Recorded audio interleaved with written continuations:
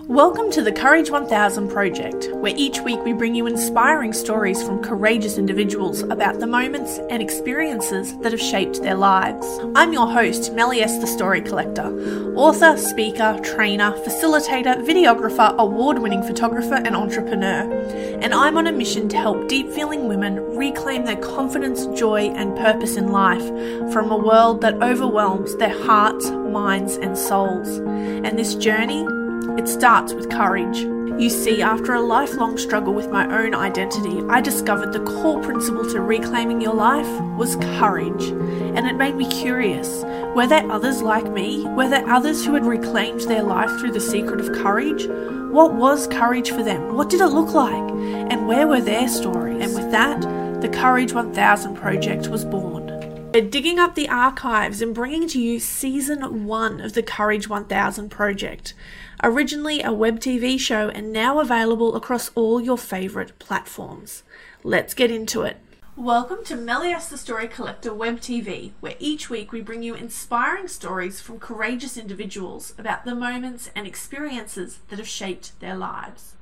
In this episode, we get to talk with the beautiful Carolyn as we discuss what depression has been like for her and the cure that she found for her own depression.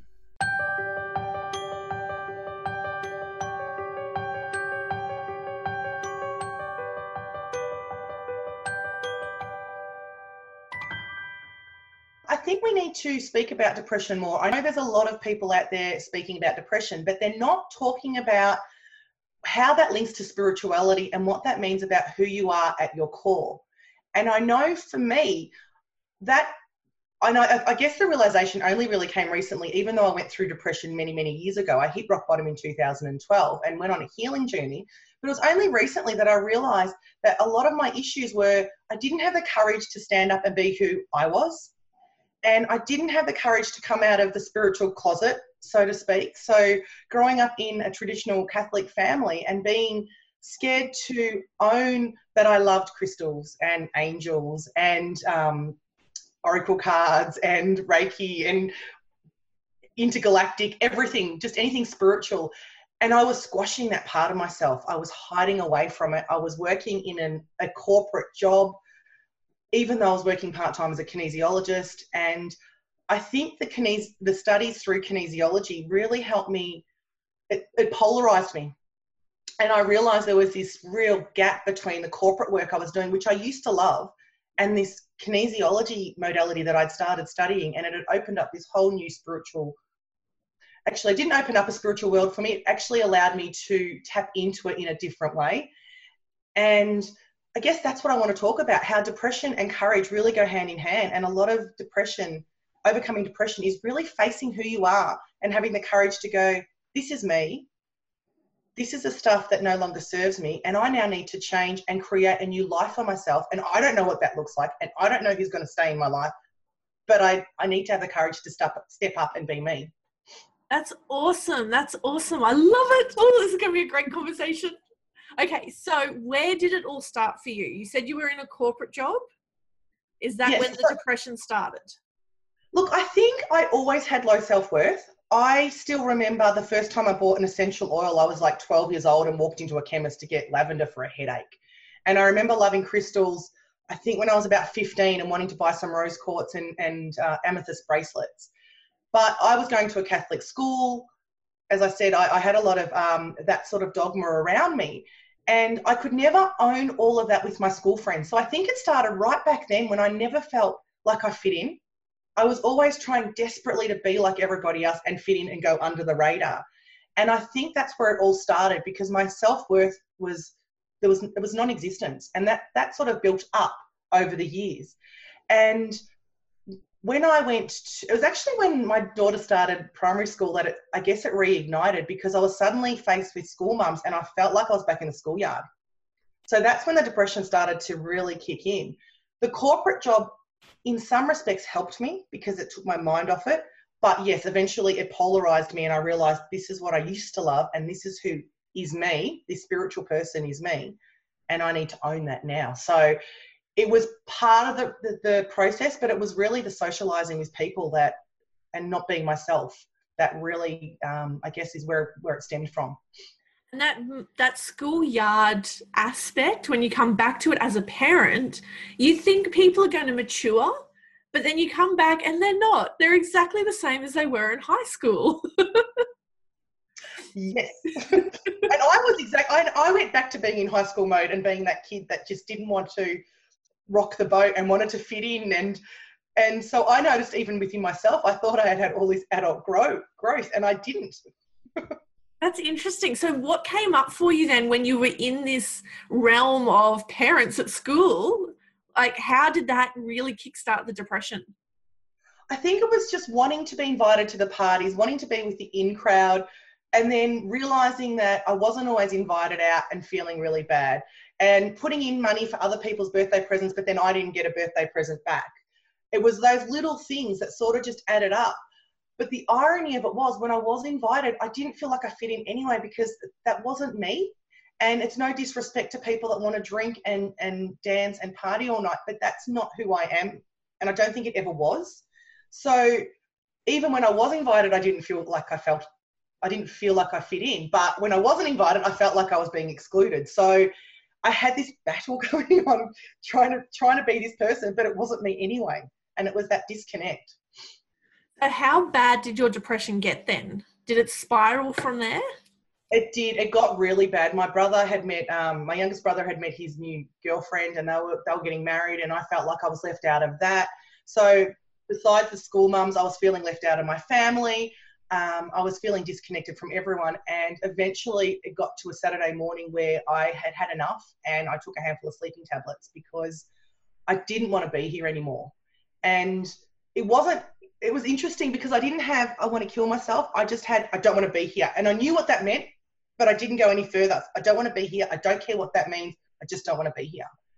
And I still remember that day. And I've got two beautiful kids and a loving husband, and I was still depressed and I still didn't want to be here. And I guess that was the catalyst for me, because clearly I'm still here, and something changed in me that day. And I chose to go on a journey. I think part of me said, well, this didn't work, so, you need to do something else.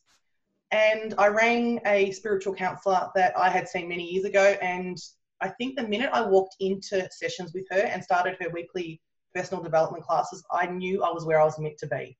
So for me, it was really delving into who I was spiritually and owning my shit and going, oh, I get it. That's my problem. Okay, that's my problem. Oh, now I need to have the courage to change it so I can, because my problem was I would not go on the journey of life. I was running away from the adventures because I was scared of not being accepted. For me, it's always been about, I need to be accepted. Wow. That's really been underpinning everything in your life, hasn't it? Yeah, it really has. And I guess now I've gotten to a point where, and running a business is interesting because, again, you want to be accepted, but you need to put yourself out there and be different.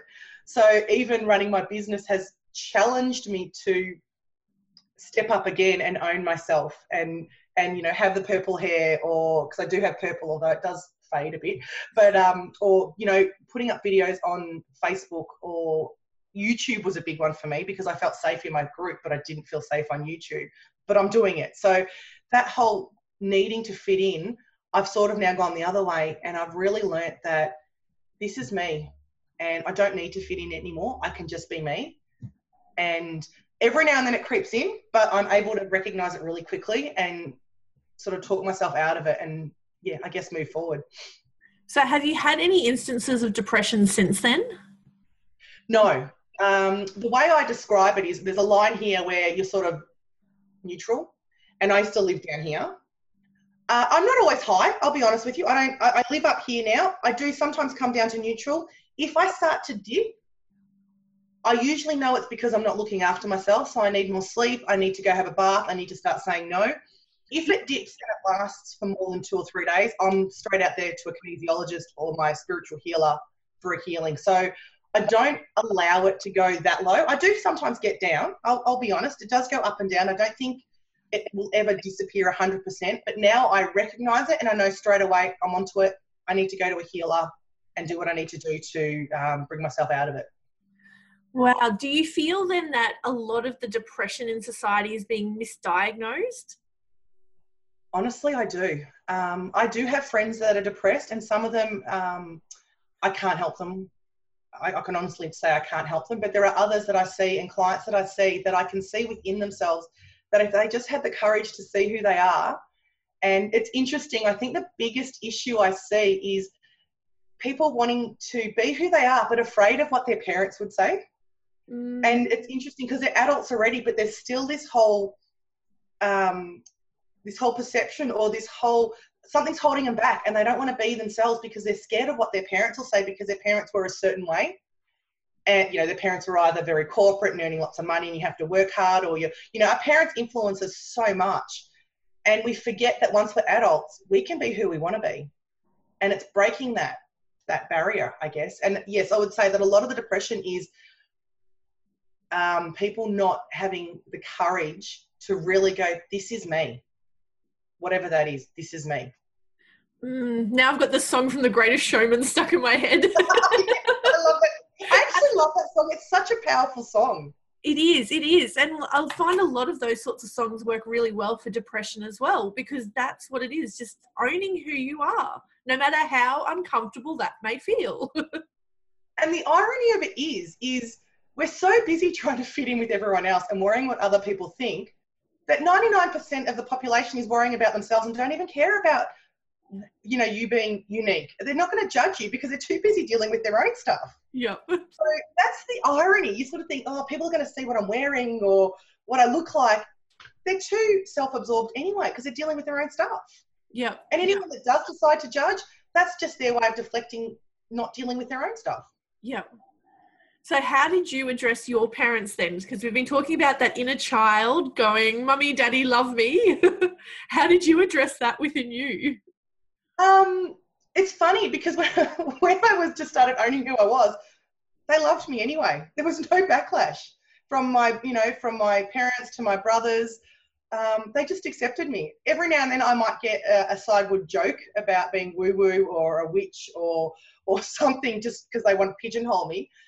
I actually don't care. It actually doesn't bother me because now I know they accept me. They know who I am and I'm comfortable being who I am, and that's okay. And it's interesting because for me, my brothers work together and they work with Dad. So I've always felt even left out from my family because of that, because they're all builders and brickies and clearly I'm not.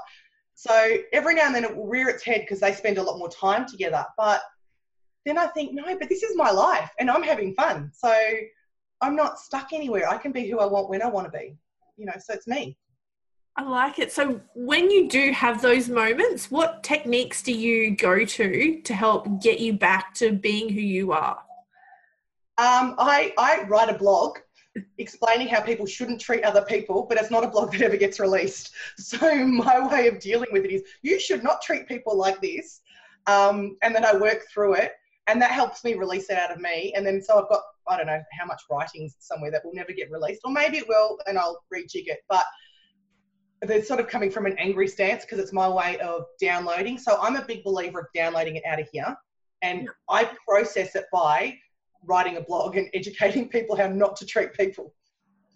I like it. So that way you're getting it out of your conscious mind and then just releasing it. Yeah. I like it. That's a great technique. So then through this journey, what has your definition of courage changed? Has it just solidified what courage means to you? I think it has. I think it's solidified it. It's funny because I never thought I was courageous because I did write a book about my journey through depression. So it's really laid out. It's really bare. It's raw. It's my journey. And a lot of people said I was courageous at the time. And I just thought, oh, well, I'm just helping people. But looking back, I think being courageous is almost, it's something that comes up nearly every day in terms of just stepping up and being who I am. So it does get easier, but then I do believe that the universe says, oh, this is easy. Here's something a little bit more hard. Let's really kick you up a notch. So I think for me, courageousness it's an evolution, and you can just become more and more courageous as you go along the path.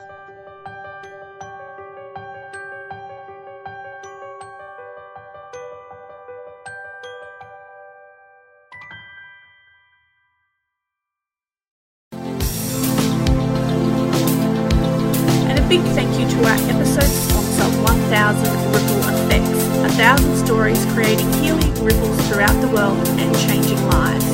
Just go to 1000rippleeffects.com.